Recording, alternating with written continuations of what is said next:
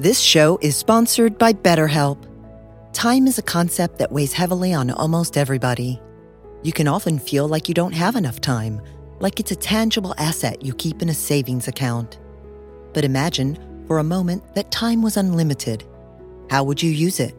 Would you spend it meditating for as long as your heart desires? Would you read book after book? Would you just take a nice nap? Therapy can help you find what matters to you so that you can do more of it. Speaking with a therapist on a regular basis is a great way to increase your self-awareness and self-esteem. Deal with overthinking. Build a greater sense of purpose. Alter negative thoughts and behaviors. Develop healthy coping mechanisms. Improve your communication skills, and much more. If you're thinking of starting therapy, give BetterHelp a try. It's entirely online and designed to be convenient, flexible, and suited to your schedule. Just fill out a brief questionnaire to get matched with a licensed therapist, plus switch therapist at any time for no additional charge. Learn to make time for what makes you happy with BetterHelp. Visit BetterHelp.com/Alan today to get 10% off your first month. That's BetterHelp, HELP.com/Alan.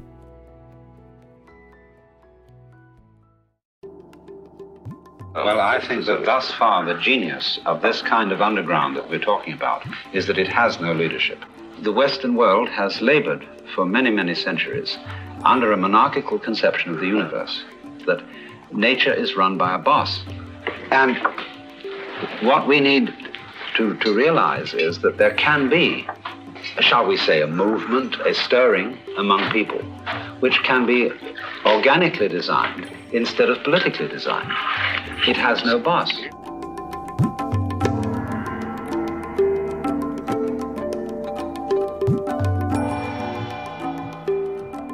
Welcome to Being in the Way, the Alan Watts podcast, and I'm your host, Mark Watts. And today we're going to hear a very unique recording. It's from the summer of 1967.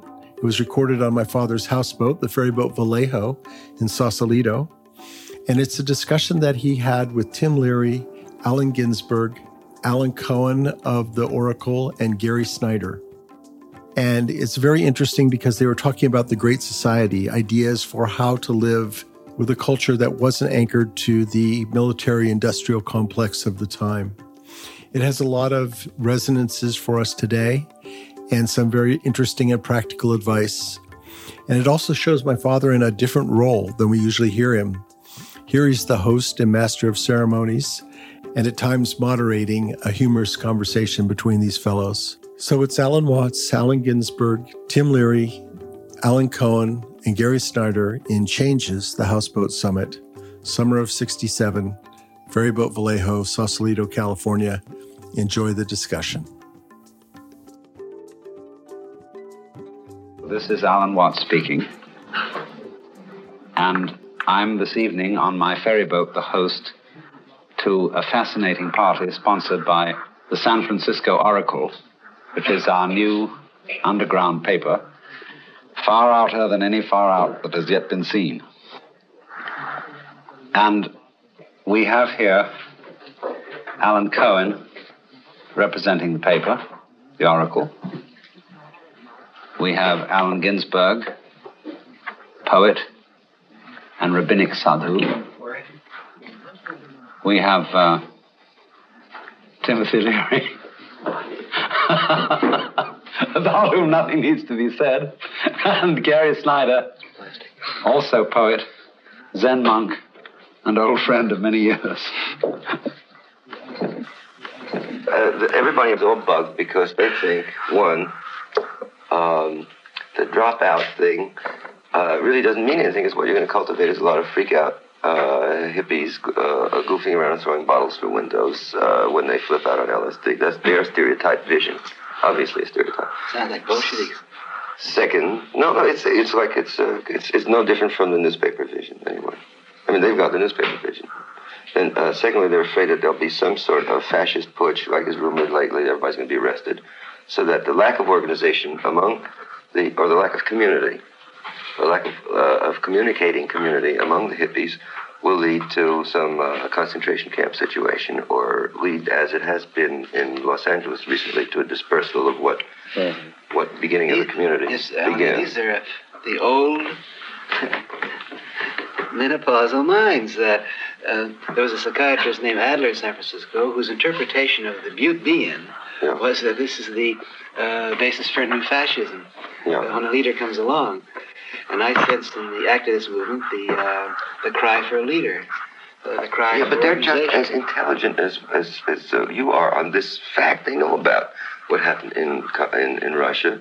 That's the reason that they haven't got a big active organization, is because they too are stumped by how do you have a community and a community movement and cooperation within the community to make life more pleasing for everybody, including the end of the Vietnam War. How do you have such a situation organized or disorganized, as long as it's effective, without a fascist leadership? Because they don't want to be that either. See, they are conscious of the fact that they don't want to be messiahs, political messiahs. At least Savio is particularly, he wants to go out. Yesterday he was weeping, saying he wanted to go out and live in nature. Beautiful. So, I mean, he's like basically where we are stumped. Well, I think that thus far the genius of this kind of underground that we're talking about is that it has no leadership.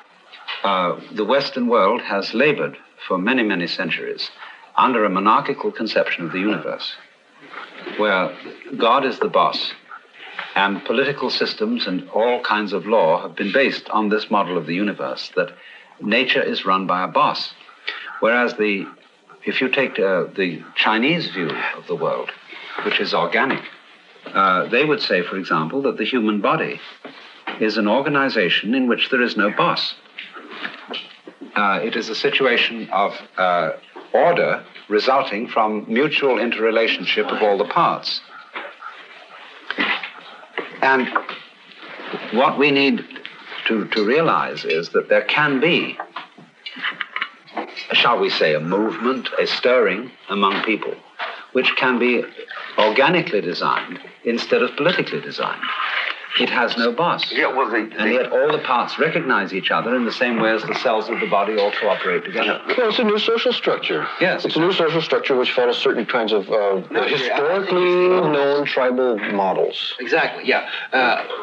My historical reading of the situation is that these great monolithic blocks that developed in history, Rome, Turkey, so forth, and they always break down when enough people, and it's always the young, the creative, and the minority groups, drop out and go back to a tribal form. And I agree with what I've heard you say in the past, Gary, that the basic unit is tribal.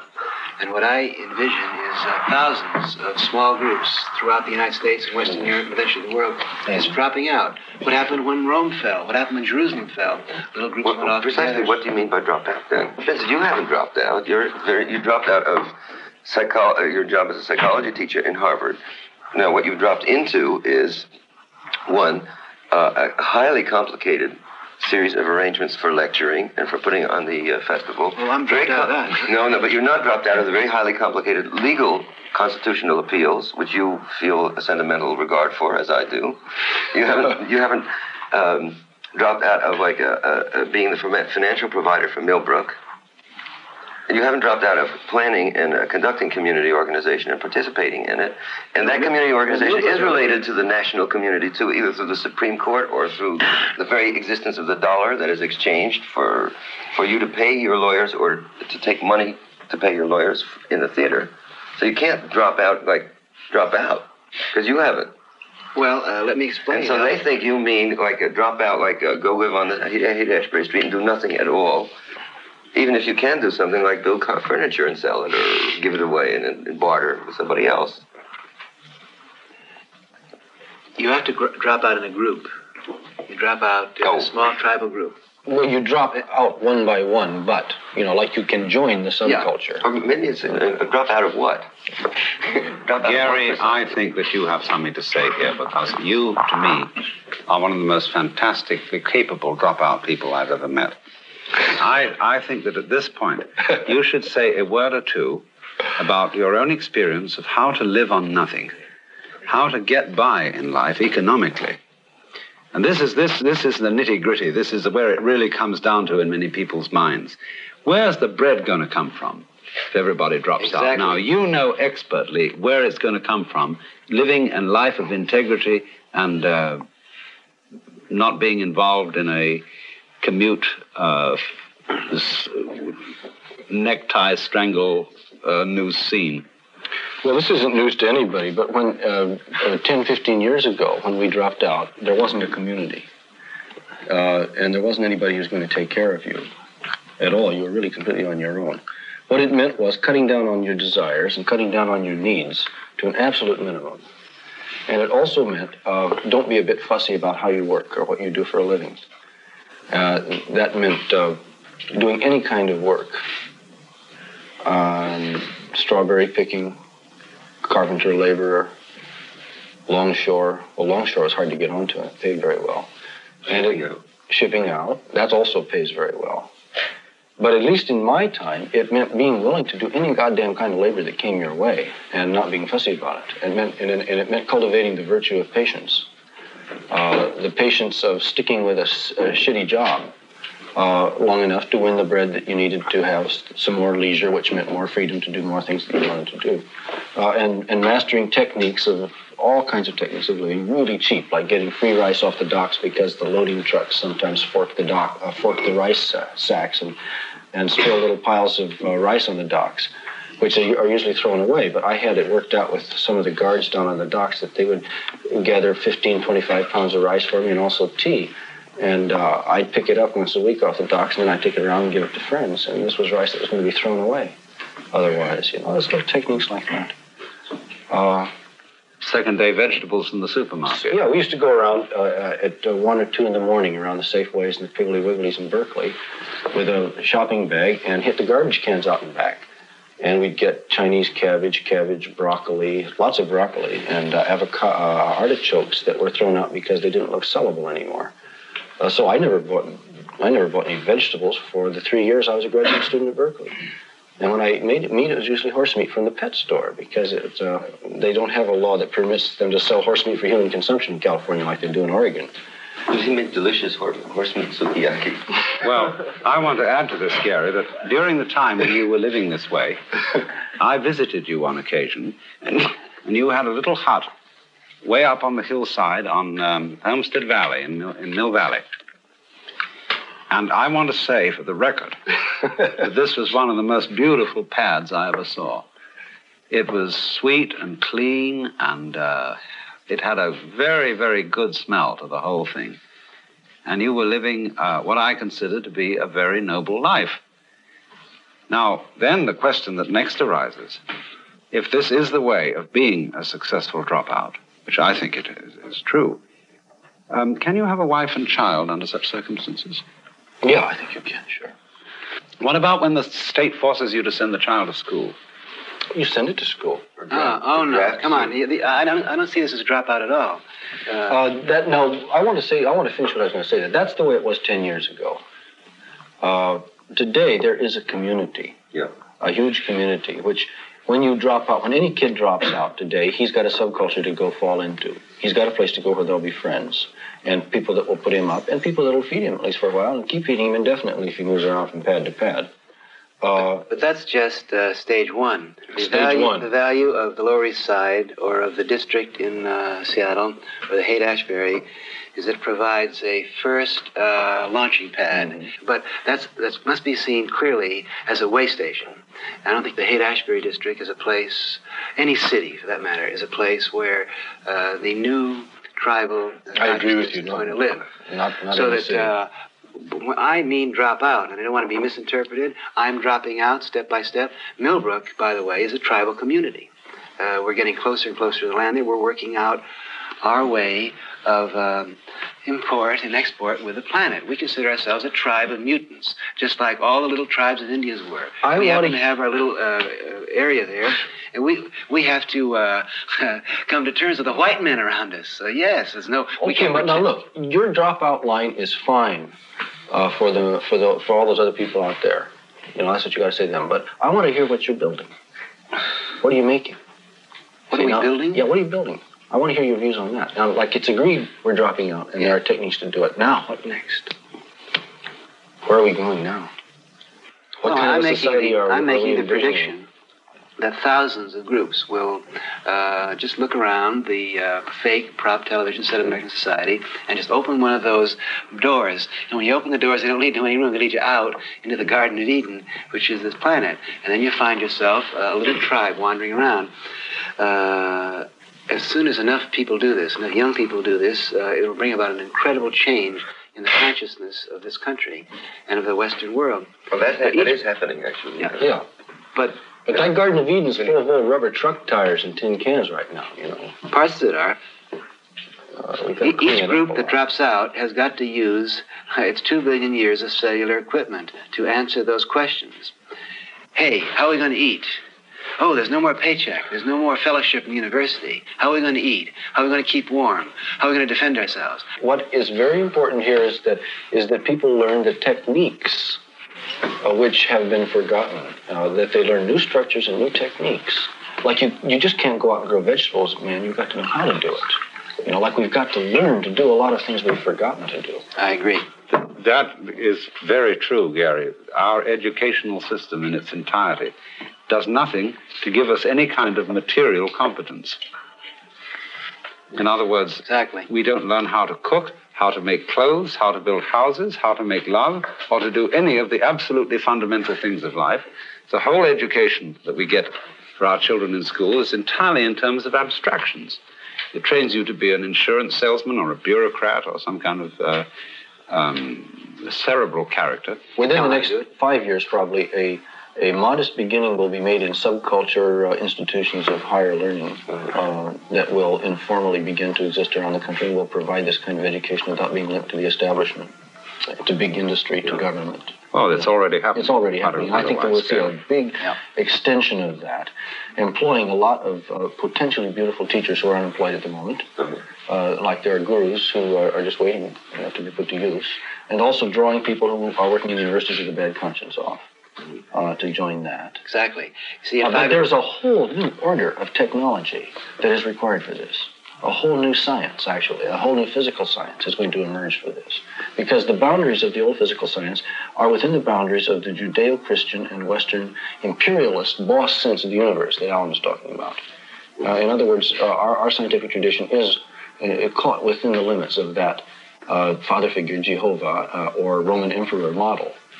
Which limits our scientific objectivity and actually holds us back from exploring areas of science which can be explored. Exactly. So that really, like a new technology goes with this. Exactly. It's like the guy in Los Angeles who had a bad trip on LSD and turned himself into the police and wrote, "Please help me," signed Jehovah. Beautiful. But that time he caught on, huh? But here, though, is this thing, you see. We are talking about all this, which is really a rather small movement of people involved in the midst of a fantastic multitude of people who can only continue to survive if automated industry feeds them, clothes them, houses them, and transports them by means of the creation of immense quantities of ersatz material. Fake bread, fake homes, fake clothes, and fake autos. In other words, this thing is going on. This huge, fantastic numbers of people increasing. People think, the population problem, something's going to happen in 5 years from now. Yeah. They don't realize it's right on us now. People are coming out of the walls. We got to start immediately putting the technology underground. I can think of different ways that we can do this symbolically. The solstice, last April 21st, a group of us went out in front of the house in Millbrook, and we took a sledgehammer, and we spent about an hour breaking through the road. And we got this incredible piece of asphalt and rock about 4 inches. And then we said, hey, underneath this planet somewhere, there's dirt. Yeah, and it was really magical. And once you get a little piece taken out, it took about an hour to get one little piece, then you just go underneath it, and it begins to crumble. So that I think that we should start a movement to 1 hour a day or 1 hour a week, take a little chisel and a little hammer and put a little hole in some of this plastic and just see some earth come up and put a seed there. I can foresee, and then put a little ring of mandalic ring of something around it. I can see the highways, and I can see the subways, and I can see the patios and so forth. Suddenly, the highway department come along and say, there's a rose growing in the middle of Highway 101. And then the robot power group will have to send a group of the highway department to kill the rose and put the asphalt down on the gentle, naked skin of the soil. Now, when they do that, we're getting to them. There'll be pictures in the paper, and consciousness is going to change, because we've got to get to people's consciousness. We've got to let people realize what they're doing to the earth. Yeah, but that's the area of poetry you're dealing with now. There we go. I'm the poet and you're the politician. I've told you that for 10 years.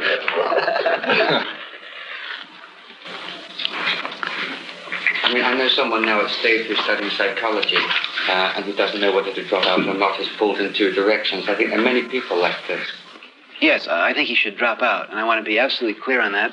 And the papers, nobody wants to listen to that simple two-syllable phrase. It gets jargled and jumbled, and I mean it. Now, everyone has to decide how he drops out and when, and he has to time it gracefully, but that's the goal.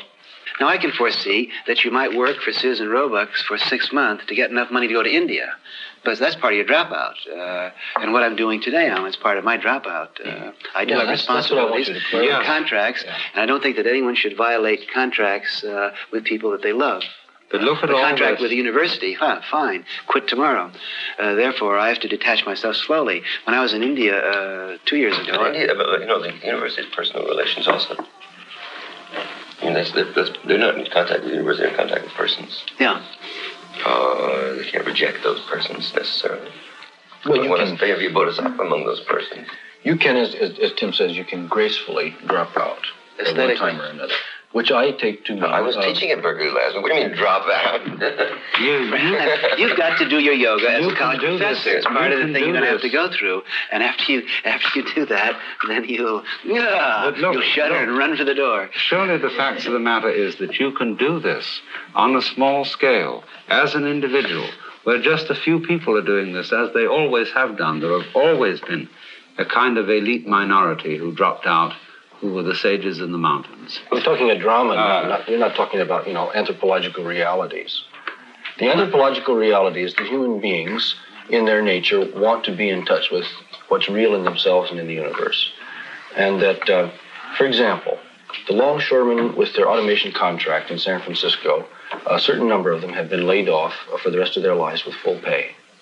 And some of them have been laid off already for 5 years with full pay by their contract. Now, my brother-in-law's a longshoreman. He's been telling me about what's happened to these guys. Most of them are pretty illiterate. A large proportion of them are Negroes. The first thing they all did was get boats and drive around San Francisco Bay because they have all this leisure.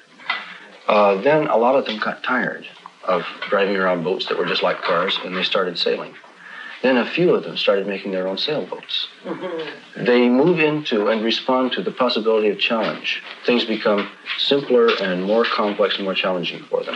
The same is true of hunting. Some guy says, I'm going to go hunting and fishing all the time when I have my leisure, by God. And so he goes hunting all the time. Then he says, I want to do this in a more interesting way. So he takes up bow hunting. Yeah. Then the next step is, and this has happened, he says, I'm going to try making my own arrowheads. And he learns how to flake his own arrowheads out. Now, human beings want reality. That's, I think, part of human nature. And television and drinking beer and watching television is what the working man laid off does for the first 2 weeks. But then in the third week, he begins to get bored. And in the fourth week, he wants to do something with his body and with his mind and with his senses. I think that automation in the affluent society, plus psychedelics, plus for some curious reason, a whole catalytic spiritual change or bend of mind that seems to be taking place in the West today, especially, is going to can result ultimately in a vast leisure society in which people will voluntarily reduce their number And because human beings want to do that which is real, simplify their lives. Like the whole problem of consumption and marketing is radically altered if a large number of people voluntarily choose to consume less. And people will voluntarily choose to consume less if their interests are turned in another direction, if what is exciting to them is no longer things but states of mind. That's true. Now, what is happening now is that people are becoming interested in states of mind, and things are really substitutes for states of mind. So what I visualize is a very complex and sophisticated cybernetic technology surrounded by thick hedges of trees, somewhere, say, around Chicago, and the rest of the nation a buffalo pasture. That's very close to what I think. With a large number of people going around making their own arrowheads because it's fun, but they know better. They know they don't have to make it. Now, this is interesting. Our utopian visions are coming closer together. I say that the industry should be underground. You say it should be in Chicago. This is, yes, but that's the same idea. Yeah.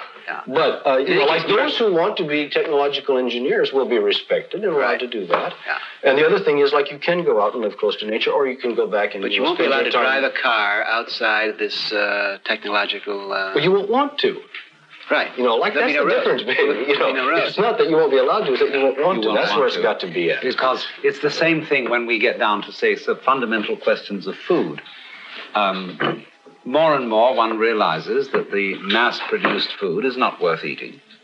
And therefore, in order to delight in things to eat, you go back to the most primitive processes of raising and preparing food, because that has taste in it.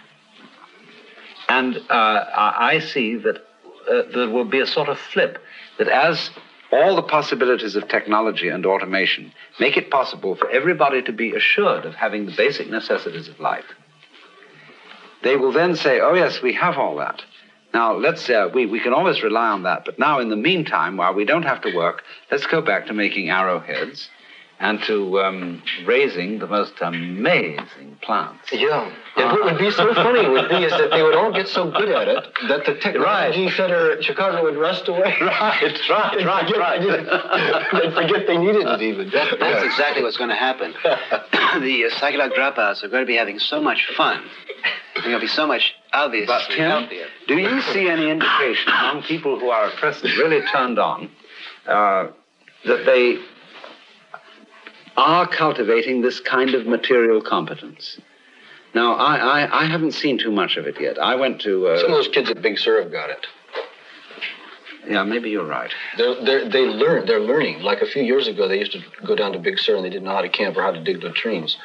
But like what Martine has been telling me and what I've seen down there lately is that they're getting very sharp about what to gather that's edible, how to get sea salt, what are the edible plants and the edible seaweed. And the revolutionary technological book for this state is A.L. Kroeber's Handbook of the California Indians, which tells you what's good to eat and how to prepare that's what I wanted you to bring out.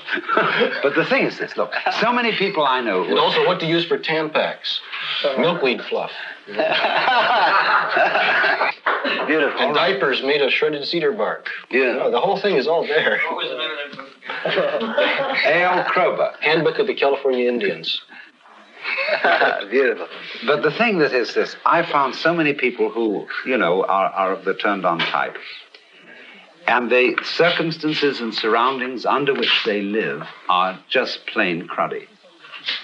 You would think that people who had seen what you can see with the visions of psychedelics would reflect themselves in forms of life and art that would be like Persian miniatures, because obviously Persian miniatures, Moorish arabesques are all reflecting the state of mind of people who are turned on. And they are rich and glorious beyond belief. Majestic, yeah. Well, now, why doesn't it so occur? It is slowly beginning to happen, because I've noticed that recently all turned-on people are becoming more colorful. They're wearing beads and gorgeous clothes and so on and so forth, and it's gradually coming out because you remember the old beatnik days when everybody was in blue jeans and ponytails and no lipstick and drab and crummy. What? Now something is beginning to happen. It wasn't quite that bad, but we were mostly concerned with not being consumers then. Yes, I know. Now I see it beginning to happen.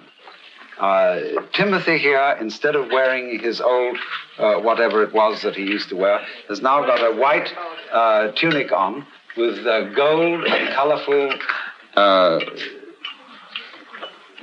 gimp. on it. Gimp. Yes. And it's very beautiful. And he's wearing a necklace and all that kind of thing. And color is at last coming into the scene. Well, okay, let's Well, get that's going back let's before get the Roundheads and before Cromwell. Yes, it is. Let's get practical here. I think we're all concerned about the increasing number of people who are dropping out and wondering where to go from there. Now, let's come up with some practical suggestions which we might hope could unfold in the next few months or the next year. There's three categories: wilderness, rural, and urban. Yeah. Like there's going to be bush people, farm people, and city people. Bush tribes, farm tribes, and city tribes. Beautiful. That makes immediate sense to myself. Let me throw in How about beach people? The word is evil and technology. Somehow they come together. And when there's an increase in technology and technological facility, there's an increase in what we usually call human evil. I wouldn't agree with that, no. No, there's all kinds of non-evil technologies. I'd like to ask for clarification if there's something that... No, like flint, Neolithic obsidian flaking is technology. But in our advanced stage, it produces evil. Suffering, Yes, but what you mean, I think, is this, that when you go back to the great myths about the origin of evil, actually the Hebrew words which say good and evil as the knowledge of good and evil being the result of eating the fruit of the tree of knowledge, these words mean advantageous and disadvantageous, and they're words connected with technical skills. And the whole idea is this, which you find reflected in the Taoist philosophy, that the moment you start interfering in the course of nature with a mind that is centered and one-pointed and analyzes everything and breaks it down into bits, the moment you do that, you lose contact with your original know-how, by means of which you now color your eyes and breathe and beat your heart. And for thousands of years, mankind has lost touch with his original intelligence. And he has been absolutely fascinated by this kind of political godlike controlling intelligence where they can go and analyze things all over the place. And he has forgotten to trust his own organism. Now, the whole thing that everything is coming to be realized today, not only through people who take psychedelics, but also through many scientists, they're realizing that this linear kind of intelligence cannot keep up with the course of nature. It can only solve trivial problems when the big problems happen too fast to be thought about in that way. And so those of us who are in some way or other, through psychedelics, through meditation, through what have you, are getting back to being able to trust our original intelligence, are suggesting an entirely new course for the development of civilization. Well, it happens that civilization develops with the emergence of specialization in labor. Yes. And the emergence of a class structure. A class structure can't survive or can't put across its principle and expect people to accept it if they believe in themselves. If they believe individually, one by one, that they are in some way godlike or Buddha-like or potentially Illuminati.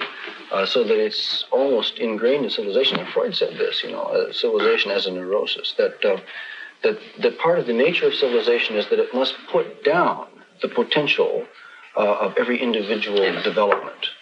And this is the difference between that kind of society which we call civilized and that much more ancient kind of society which is still viable and still survives, which we call primitive, in which everybody is potentially a chief, and which everybody, like among the Comanche or the Sioux, everybody in the whole culture was expected to go out and have a vision at one time in his life. In other words, to leave the society, to have some transcendental experience, to have a song and a totem come to him, which he need tell no one ever, and then come back and live with this double knowledge in society. In other words, through having had his own isolation, his own loneliness, and his own vision, he knows that the game rules of society are fundamentally an illusion. And then the society not only permits that, the society is built on that. Is built on that, right. That In other everybody words, has one a side of his society- nature which has been out of it. That society is strong and viable, which recognizes its own provisionality. And no one who ever came in contact with the Plains Indians didn't think they were men. Didn't think what? Right. They were men. They were men. Yeah. Every record of American Indians, from the cavalry, the pioneers, the missionaries, the Spaniards, says every one of these people was men. In fact, I was reading something just the other day talking about the Yurok Indians, an early explorer up there comment on their fantastic self-confidence. Said every Indian has this fantastic self-confidence. And they laugh at me, he said. They laugh at me and they say, "Aren't you sorry you're not an Indian?" Poor wretched Indians, this fellow said. Well, that is because every one of them has gone out and had this vision experience, has been completely alone with himself and face-to-face with himself, and has contacted powers outside of anything that society could give him. And society expects him to contact powers outside of society in those cultures. Yes, every healthy culture does. Every healthy culture provides for their being non-joiners, sannyasi, hermits. This is the next step. Every healthy society has to tolerate this. See, a society like the Comanche or the Sioux demands that everybody go out there and have this vision, and incorporates it and ritualizes it within the culture. Then a society like India, a step more civilized, permits some individuals to have these visions, but doesn't demand it of everyone. But you have to wonder why some people are more ready to drop out than others. It may be explained by theory of reincarnation. The people that don't want to drop out, can't conceive of living on this planet outside of the prop television studio, are just unlucky enough to have been born into this sort of thing, maybe the first or second time. They're still entranced by all of the man-made props. But there's no question that we should. I think we should consider how more and more people who are ready to drop out if there is a value in being a dropout, that is to say, being an outsider, you can only appreciate and realize this value if there are, in contrast with you, insiders and squares. The two are mutually supportive. Yeah, if someone says to me, "I just can't conceive of dropping out," I can say, "Well, you're having fun with this go-round in? Fine. I'm sure we've all done that many times in the past." But the two groups, the insiders and the outsiders. I still think it's too vague because it doesn't say drop out of what precisely. And what everybody's dealing with is people. It's not dealing with institutions, also dealing with them, but also dealing with people working within it, including the police. Like you have to be able to, if you're going to talk this way, you have to be able to specifically say to someone in Wichita, Kansas, who says, "I'm going to drop out." Yeah. What do you advise? How do you advise me to stay living around here in this area, which I like? Let's be less historical now for a while. Let's be very practical about ways in which people who want to find the tribal way. Well, this is what I've been telling to kids all over Michigan and Kansas. For example, I've had this question. I tell them, first of all, do you want to live here or do you want to go someplace else? Good. All right, they say, "I want to stay around where I am." I say, "Okay, get in touch with the Indian culture here. Find out what was here before. Find out what the mythologies were. Find out what the local deities were." Mm-hmm. You can get all of this out of books. Go and look at your local archaeological sites. Beautiful. Pay a reverent visit to the local American Indian tombs and also the tombs of the early settlers. Find out what your original ecology was. Is it short grass prairie? Is it long grass prairie here? Beautiful. Go out and live on the land for a while. Set up a tent and camp out and watch the clouds and watch the water and watch the land and get a sense of what the climate is here. Because since you've been living in a house all your life, you probably don't know what the climate is. Beautiful. Yeah. Then decide how you want to make your living here. Do you want to be a farmer or do you want to be a hunter and food gatherer? You start from the ground up. And you can do it in any part of this country today, cities and all. This show is sponsored by BetterHelp. Time is a concept that weighs heavily on almost everybody. You can often feel like you don't have enough time, like it's a tangible asset you keep in a savings account. But imagine, for a moment, that time was unlimited. How would you use it? Would you spend it meditating for as long as your heart desires? Would you read book after book? Would you just take a nice nap? Therapy can help you find what matters to you so that you can do more of it. Speaking with a therapist on a regular basis is a great way to increase your self-awareness and self-esteem. Deal with overthinking. Build a greater sense of purpose. Alter negative thoughts and behaviors. develop healthy coping mechanisms, improve your communication skills, and much more. If you're thinking of starting therapy, give BetterHelp a try. It's entirely online and designed to be convenient, flexible, and suited to your schedule. Just fill out a brief questionnaire to get matched with a licensed therapist, plus switch therapist at any time for no additional charge. Learn to make time for what makes you happy with BetterHelp. Visit BetterHelp.com/Alan today to get 10% off your first month. That's BetterHelp, HELP.com/Alan.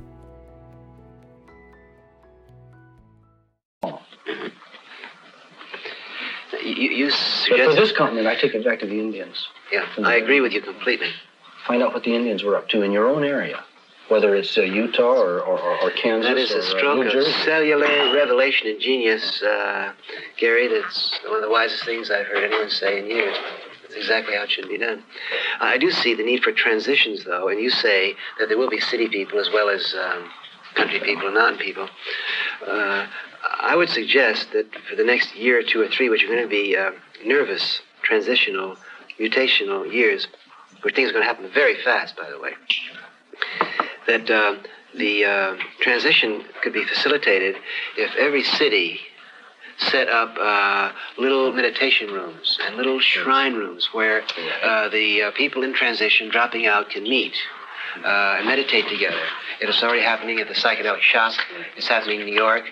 I see no reason, though, why there shouldn't be 10 or 15 or 20 such places in San Francisco. They're already on it. Yeah, I know. But let's encourage that. I was just in Seattle, and I was urging the people there. Hundreds of them crowd into coffee shops, and this beautiful energy. They are liberated people, these kids, but they don't know where to go.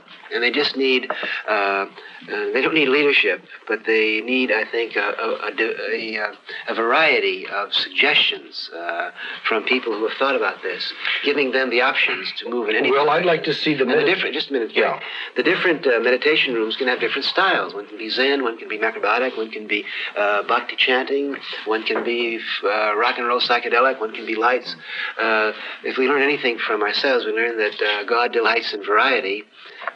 They've got to meet each other and form these tribal, I would say, reincarnation groups, because the people who are ready to drop out and turn on will come to these centers, and they'll wander around and they'll form natural cellular groups, and they will leave the city. I would suggest as practical step number 2 that the human being in San Francisco be a model. We've all tried different models of summer schools and institutes and research projects and individual dropouts and psychedelic celebrations and so forth, and the Avalon and Fillmore and so forth.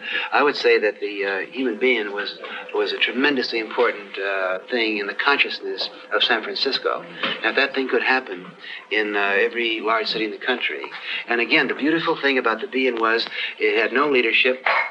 It had no big financing. It would just grow automatically. No, but we're accused of being leaders. What were we doing up on that platform? That's a charge that doesn't bother me at all. There were 50 people up on that platform, and every one of them was a leader. So were the people in the audience.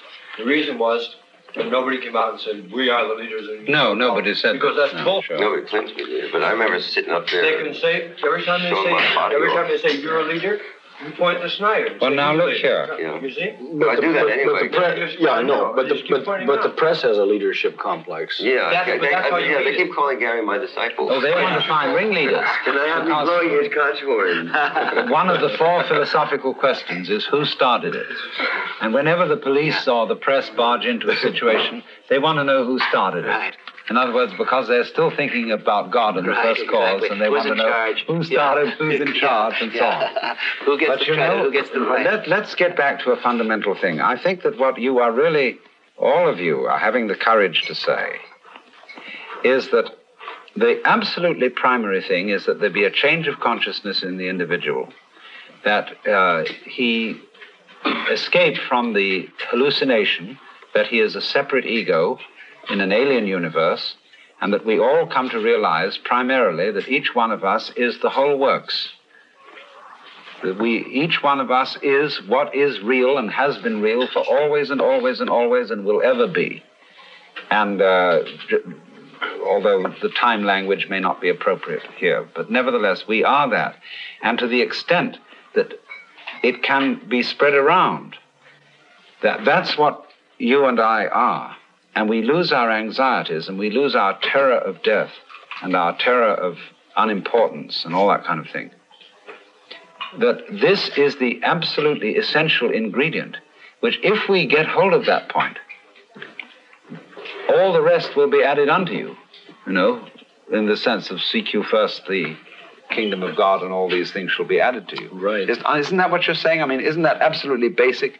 That even if this is only realized in a statistical minority, nevertheless, it's immensely powerful. It affects consciousness. It affects everybody. Yeah. I would add to practical step number 2 that more celebrations be set up all over or more beings. The practical, it just occurred to me, the practical details. The model of it is something like the Mahalila. Like you're asking, how's it going to work? Well, now, the Mahalila is a group of about 3 different families who have sort of pooled their resources, none of which are very great. But they have decided to play together and to work together and to take care of each other. And that means like all of them are doing have ways of getting a small amount of bread, which they share. And other people contribute a little money when it comes in. And then they work together on creative projects, like they're working together on a light show right now for a poetry reading that we're going to give. And they consider themselves a kind of extended family or clan. And like when they went to the Bian, they had a banner which said Mahalila, like that was their clan banner. I saw that, yeah. Yeah. That's the model. That's the model. And the model for the time is that breaking out of the smaller family organization, we work in slightly larger structures, like clan structures, in which people do work at various jobs and bring in whatever bread they can from various jobs, but they're willing to pool it and share it, and they learn how to work and play together. And then they relate that to a larger sense of the tribe, which is also loose. But for the time being, everybody has to be able from time to time to do some little job. But the reference is, the thing that makes it different is that you don't bring it home to a very tight individual or one monogamous family unit, but you bring it home to a slightly larger unit where the sharing is greater.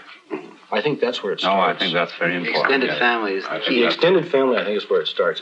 And my own particular hobby horse on this is that the extended family leads to matrilineal descent. And when we get matrilineal descent, then we'll have group marriage. And when we have group marriage, we'll have the economy licked.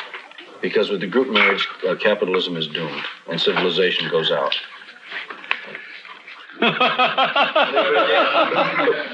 Practical step number 3, which I would like to see. Go on, Tim. Is You really are up to the occasion. You're really up to the occasion. That's practical step number 3.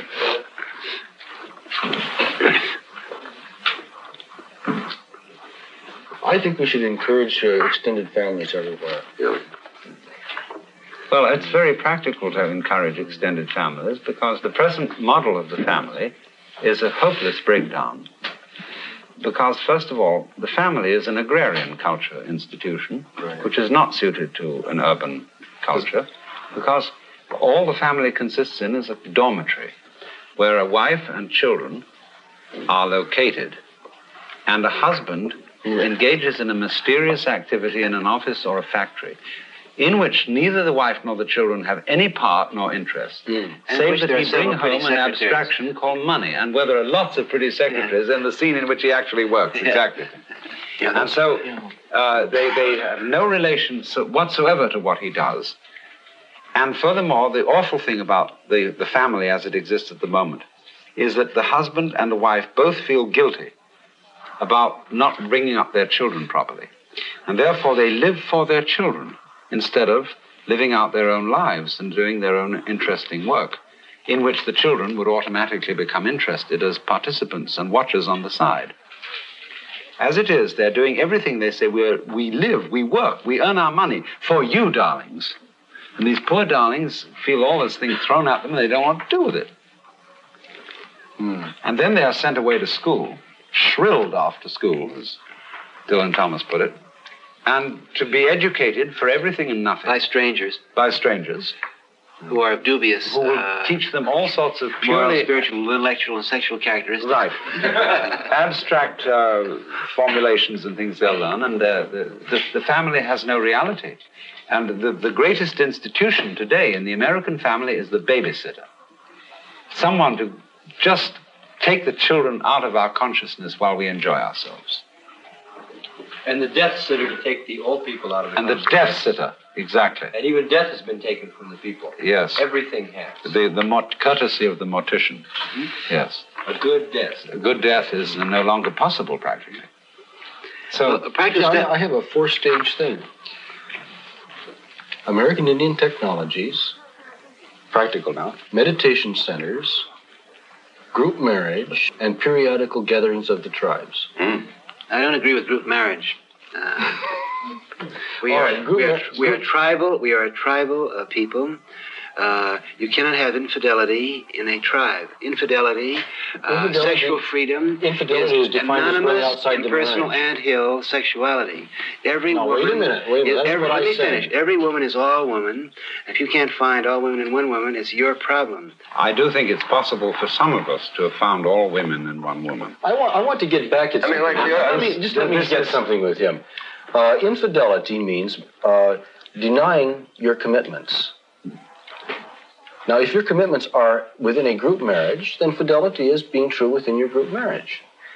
And infidelity is being untrue or dishonest outside of that. Now, there are some cultures in South America in which all forms of marriage are permitted. There are group marriages, polyandrous marriages, polygamous marriages, and monogamous marriages. By group marriages, just a moment, let's get a question of definition here. Okay, group marriage is where a number of people, as a group, whatever the number is, announce, a marriage is a social announcement of commitment. Yeah. Announce that we will be responsible for the children we produce and for each other. So in other words, all males and all females in this group can be in mutual intercourse with each other. Yeah. But not outside the group. But not outside the group. Outside the group. Well, you make rules to take care of that. You got to bring in. I'm not making rules. I'm just telling you what the anthropological precedences are for these things. Yes. It happens in this South American culture that the majority of the marriages are monogamous. But it also happens that there are some polyandrous, some polygamous, and a few group ones. And I think that what we can allow is people to combine in whatever combinations they wish. Oh, I certainly would agree with that. When people, just as Lao Tzu said, when the great Tao lost, there came talk of duty to man and right conduct. And so when the essential idea of love is lost, there comes talk of fidelity. That actually, the only possible basis for two beings, male and female, to relate to each other is to grant each other total freedom. And say, I don't put any bonds on you, you don't put any bonds on me, because I want you, I love you the way you are. And I want you to be that. The minute you start making contracts and bonds and signing on the dotted line, you are wrecking the whole relationship. And you just have to trust to the fact that human beings should be legally allowed to trust each other and to enter into a fellowship that does not involve a contractual arrangement. I think we all agree with that. You know, because if you don't do that, you'll kill it. In primitive cultures, marriage is not a contractual arrangement. But what it is it's a public announcement. Yes. What it amounts to. It's a relationship which is made public. What was your fourth point, Gary? Occasional gatherings of the tribe. Tribes. That wasn't a point, it was an activity. Well, it seems to me then... Say rather than group marriage, extended families. Extended cooperation structures, in other words. American Indian technologies, meditation centers, extended cooperative clan type or extended family type structures with much more permissiveness in the nature of the family structure than is permitted, say, in Judeo-Christian tradition, and gatherings of the larger tribes periodically. Well, practical suggestion number 6. I suggest that we have meetings in cities April 21st. I suggest we have, say, national meetings, or one national meeting perhaps June 21st, and that we start moving through Europe to the east so that we would, in September 21st, be on the door between India and China. with as many Indians or Westerners or people that we picked up on the way. I think that's the quickest way to end racial prejudice in the war in Vietnam. Some cultures aren't going to understand this yet. And I They're don't not think ready you get for more it. than 20,000 people, and that was done anyway, all the way around there, and that was done anyway by Shankar Abdale, and he got stopped at the border of Burma. But you know, let him through, but he couldn't. The Chinese wouldn't let him through, and the Indians were upset. there's a social and historical problem here. One is that California's the only place that's ready for this, probably. Right. San Francisco is the place. Yeah. Like you couldn't do this in Japan. Well, it's already done that. Now let's move it out. No, but you can't do it yet. It hasn't done it yet. A great percentage of the world is going to have to move through the drama of Western culture and technology in some accelerated way before they're ready for this.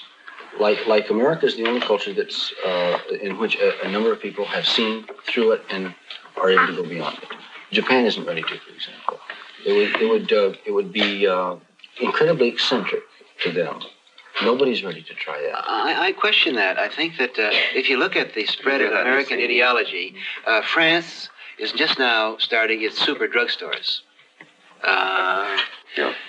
You must not fail to realize the authentic, deep American spirit behind this. And I think that if it's taken 15 years for France to accept the super drugstore, why not 6 months to accept the being in San Francisco? Well, because as any See, the way they spread world, drugs or Pepsi-Cola or Coca-Cola was they when Coca-Cola first showed up in the Grand Canal in Venice, or Coca-Cola first showed up in Pakistan, it was considered eccentric.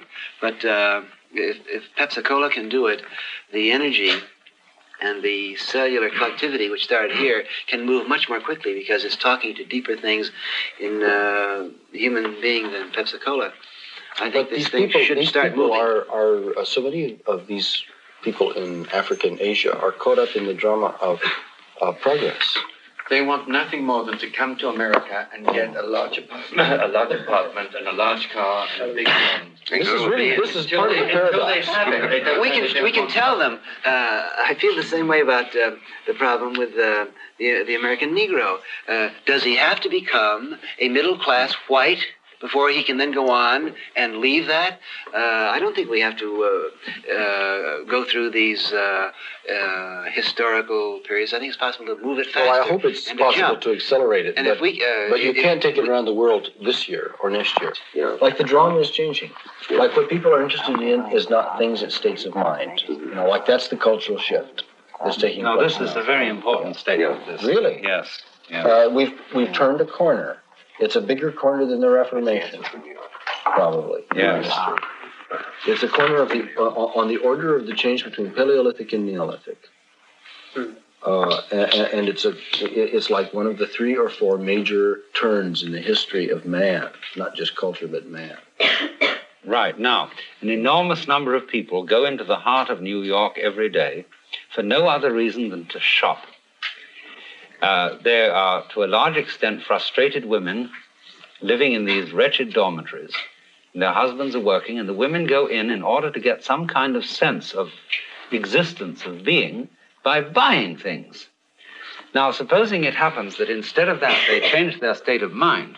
Right. Instead of going out, and buying something, they change their state of mind sitting where they are in the first place. Then Bonwit Teller, everything in the middle of town simply collapses. Lord and Taylor, so on. There's no more reason for existence. It's like Market Street in San Francisco, where everything is slowly falling apart because it's so ridiculous to park there, and you can't get at the place anyhow. So where are people going to buy their or tape machines and their Nagras? Suppose they don't want them. Pardon me? Suppose they don't want them. Well, we all have them. We'll buy them from Japan. We're transitional figures. Suppose it's decentralized. Yeah. No, like we don't need them. Like I would be happy to hear Larry Bird sing his corn dance and his buffalo dance, and I don't want to tape it. I'll hear it, and that's in my mind for the rest of my life. Right. Well, the problem here is that there's a withering away of the state. Yeah. But advanced electronics. It's called let the state disintegrate. Well, an advanced technology such as we're talking about, unless you can magically transform it into some Buckminster Fuller body, which each individual tribe can operate and create whatever it needs. other than that, there's the technology as we know it now, and I think that which the is technology, like a large electronic network. I think that the technology, well, there's a way as people learn to do it themselves. Like it's more interesting to do it yourself at home with your friends. Like sit around and blow the buffalo horn and blow the conch horn and then turn on the television. And then turn on the television. And not turn on the television. But that was like conditions that were possible for when the continent held 50 million Indians. Yeah. But now the continent holds a great many more. And that's still what's the most interesting. But to do what you can do yourself. The whole problem is reproduction. It's not only the reproduction of the species in a sex phase, Well, that's arbitrary. but reproduction as we are now reproducing what we are saying on tape. Because if, supposing this conversation were very turned on and far out, I don't know whether it is or not, people would say, oh, what a pity that didn't get recorded. Somebody remembers. See, because it didn't really happen unless it was recorded. And increasingly, we're developing all kinds of systems for verifying reality by echoing it. Well, trained minds remember, and the words of the Buddha were all remembered. Yeah, oral tradition. Oral tradition. And the words of the Buddha came down for 200 years before anybody put it in writing, because Oral people tradition. were paying attention to what he said. And only then did they start embellishing it. Yeah. But Krishnamurti would argue that remembering it was already a fallacy. Well, he's very pure. Tim, Alan said he was a bridge builder. He wanted to be a bridge builder. Now, that stalled car. If we've all got to be bridge builders in one sense, I think, perhaps. He was stalled in Haight-Ashbury amongst the acid heads, and no one gave him a push. If we're telling the kids they're doing something holy, they have to a certain extent, we have to be a little bit holy. And holiness is giving, and we have to learn to give. The diggers have said that since the being on January the 14th, thousands and thousands of kids who don't really know where they're at, but are attracted because they want to know where they're at, have come to the city. But they come to the city and they don't quite know whether to be defiant. They don't know. They don't know what to be, and unless they can become bridges for themselves, each person a bridge for themselves, so they can show that what they have got is something giving. The message doesn't get across. The car should be pushed. Exactly. It's not enough to tell them that what they're doing by dropping out is right. Yeah, that's the point I'm trying to get at. Yes, yeah. well, that's very important. The point We've is, got to become saints. well, we at least have to Which be is not good. even a silly thing to say. Right. It's not. Exactly. It's exactly it. They've got to be told that they're pursuing the holiest road But they of have to all. understand what that means.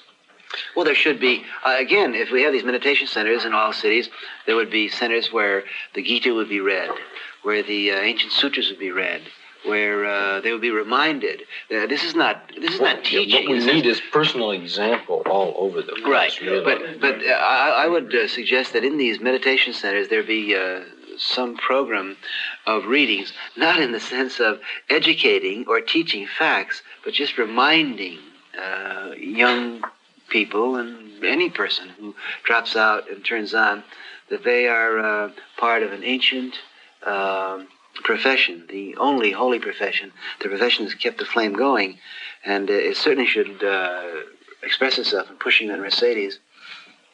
Right. Do you think it's practical this to is- try well- to get... Pardon? Do you think it's practical to try to get some sort of meditation in the public schools? No, drop out of the public schools. The public schools cannot be compromised with. I was wondering if you could turn on a bunch of college kids that would be people No. and get anywhere that way. Why say you shouldn't compromise with the public schools if you're going to compromise with technology?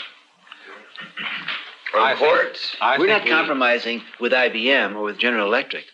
We're simply saying, as Gary has said, that part of man's karmic heritage is the ability to do incredible things with his hands and his analytic mind.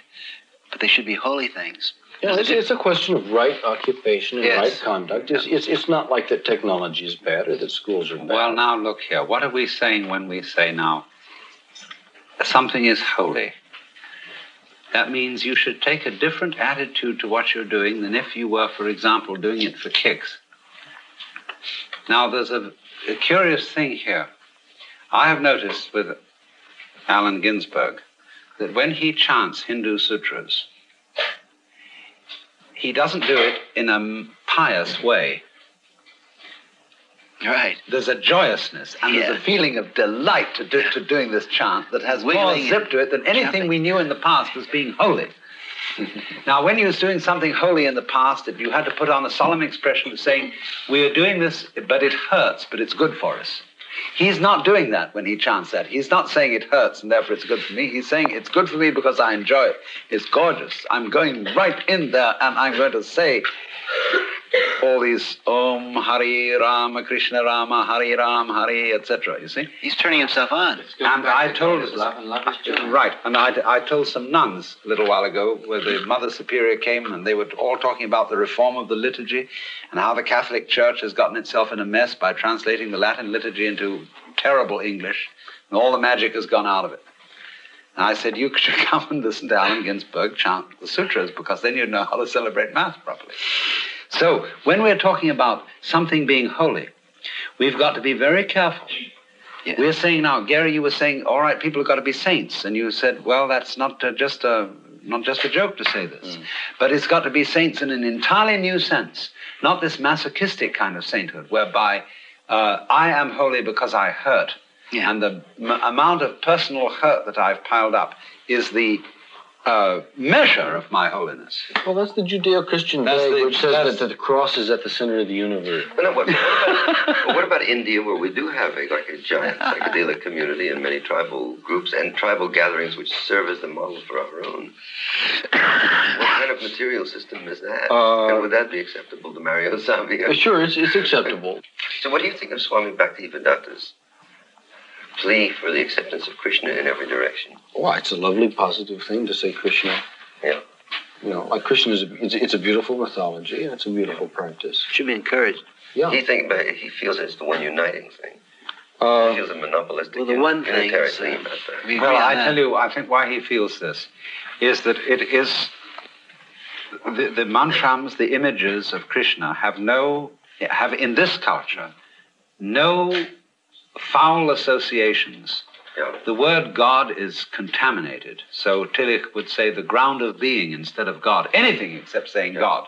The word, get down on your knees and be humble before your heavenly Father. That gives everybody the creeps. It's just awful to say something like that, you see.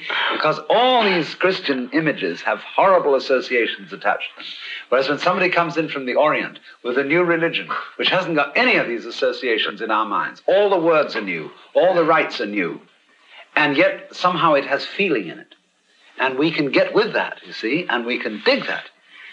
And it can do something for us that it can't do in Japan. For example, in Japan, when young people hear the Buddhist sutra chanted, they think, oh, let's hear that thing, because they associate all that with fogeyism. Here in the Buddhist churches, in the Niseis, they can't stand it when the priests chant the sutras in Sino-Japanese language for the oldsters. They want to hear, Buddha loves me, this I know, for the sutra tells me so. They want to look as much as they can like Protestants, because that's exotic to them, you see. We're writing our new myth, and yes, but we all we have to in our sessions relive the Christ thing, the Buddha thing, the Krishna thing, but we're creating a new myth. Right, you are, Tim. And we won't have saints. But we do it in our own way. Everybody on his own discovers the immemorial truth which has been handed down, and that's the only way you can get it, because you can't follow the truth as other people have taught it. You can't imitate it. You can only discover it out of your own thing, and by doing your own stuff, you keep repeating the eternal pattern. And this probably is the sort of situation we have. Well, you think because an egg was thrown at me at Santa Monica... Oh, I'm not just talking of that egg. I'm talking of what was thrown at you in Laredo. That worries me not at all. No, well, that's as it should be. In game activity, when I wander into the television studio and try to do things, if I can bat 50%, 500%, it's incredible. Half things I've done are wrong, mistakes. I'm sorry I did them. Well, the moratorium on pot and LSD a year ago was ridiculous. I shouldn't have done that. No, I know. Well, we all make fools of ourselves occasionally. Good God. I make a blunder Yeah. At least 1 or 2 times I come to that. Well, These celebrations were a mistake. The first 4 were great. They were spontaneous religious outbursts. But then it became a success. And people said, yes, you got to keep them going. You got to take it around the country and so forth. That was a mistake. It was a mistake to make it commercial, a mistake to have it in the theater, a mistake to charge admission, a mistake to keep a static form going. And we've dropped out of it. Well, what are you going to do with the celebration? It was beautiful, though. The first 4 celebrations were have you any way of finding a ritual for celebration, which or are you making use of the established rituals or the historical knowledge that's been coming out lately on ritual to make a celebration which is like really communal and beautiful? Or do you want to just... in San Francisco was I think that the high point. Yes. And every time I've talked since that being, I said, listen, we're dropping out of the theater celebrations. Goodbye, show business. Real. Yeah. Robert Oppenheimer is reported to have said quite recently that obviously the world is going to hell. And the only way that it could be stopped was not to try to prevent it from happening. That's pretty far out. Yeah, in other words, when there is a game going on, the atomic bomb. when there is a game going on that's on a collision course, and that this game obviously is going to lead to total destruction, the only way of getting people out of a bad game is to indicate that the game is no longer interesting. Mm-hmm. Right. Mm-hmm. See, we've left this game, and it bores us. And we've got something going on over here, which is where it's at, you know? That's the point. And it's where it's at, and everybody who's playing this game, you know, they're in that plane going, yeah, on the mark, you know? And suddenly they realize that that's not where it's at. Something people are doing over on the other side. And they go, what's going on there? Let's go out to the Haight-Ashbury and see what's happening over there, because maybe something's happening. Instead of, really, Tim, instead of the emphasis on the dropping out, I think in a sense it's more to the point to say there's something else going on. Right. Yeah. It doesn't sound alliteratively correct, though. Oh. Tune in, turn on, there's something else going on. He's got to... Unless his language is interpreted in a way which is understandable and acceptable. Well, that's a matter of finding a euphonious formula. If it had been turn on, drop out, tune in. But he really means drop out, he keeps saying, and then finally we just bring the transistors back in all the time. People like Mario Savio are offended by the word drop out because it offends the bodhisattva feeling of compassion. Yeah, want to very express definitely. Compassion. And because it's negative rather than positive in its overtones, as the last of the three. The last of the three should be. Well, now look here, Tim. At that thing in Santa Monica, you made 2 points. One was, A, you can't stay high all the time. Because when you finally come down from the high, you realize that the ordinary state of consciousness is one with the high state. This, to me, has been the most fantastic thing in all my LSD experiences, that the moment I come down is the critical moment of the whole experience. I suddenly realize that this everyday world around me is exactly the same thing as the world of the beatific vision. Right. Now, then, how do you integrate that realization with the dropout? All right, we'll change the slogan. See, I'm completely with Marshall McLuhan. Everything I say is just a probe. I'm trying to get people to... yes, I get that. I do the same thing. Seattle, we were banned from Seattle, and I went up there and talked about menopausal mentality and drop out, and all the cocktail parties, and what does it mean, drop out? Menopausal mentality, what does it mean, drop out? I would agree to change the slogan to drop out, turn on, drop in. You've been listening to Alan Watts, Gary Snyder, Allen Ginsberg, Tim Leary, and Alan Cohen in a discussion called Changes, the Houseboat Summit, recorded in 1967 on the ferryboat Vallejo, my father's home in Sausalito, California. This podcast was produced in conjunction with the Ram Dass Be Here Now podcast network. Our theme music is by Zakir Hussain from The Rhythm Experience. And for further information on the recordings of Alan Watts, please visit alanwatts.org. Again, that's alanwatts.org. And thank you for listening today.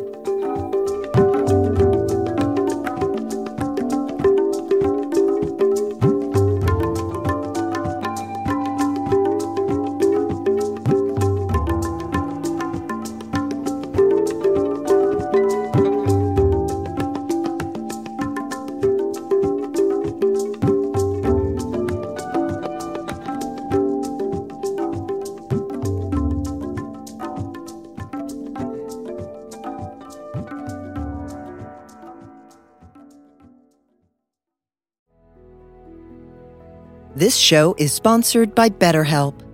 Time is a concept that weighs heavily on almost everybody. You can often feel like you don't have enough time, like it's a tangible asset you keep in a savings account. But imagine, for a moment, that time was unlimited.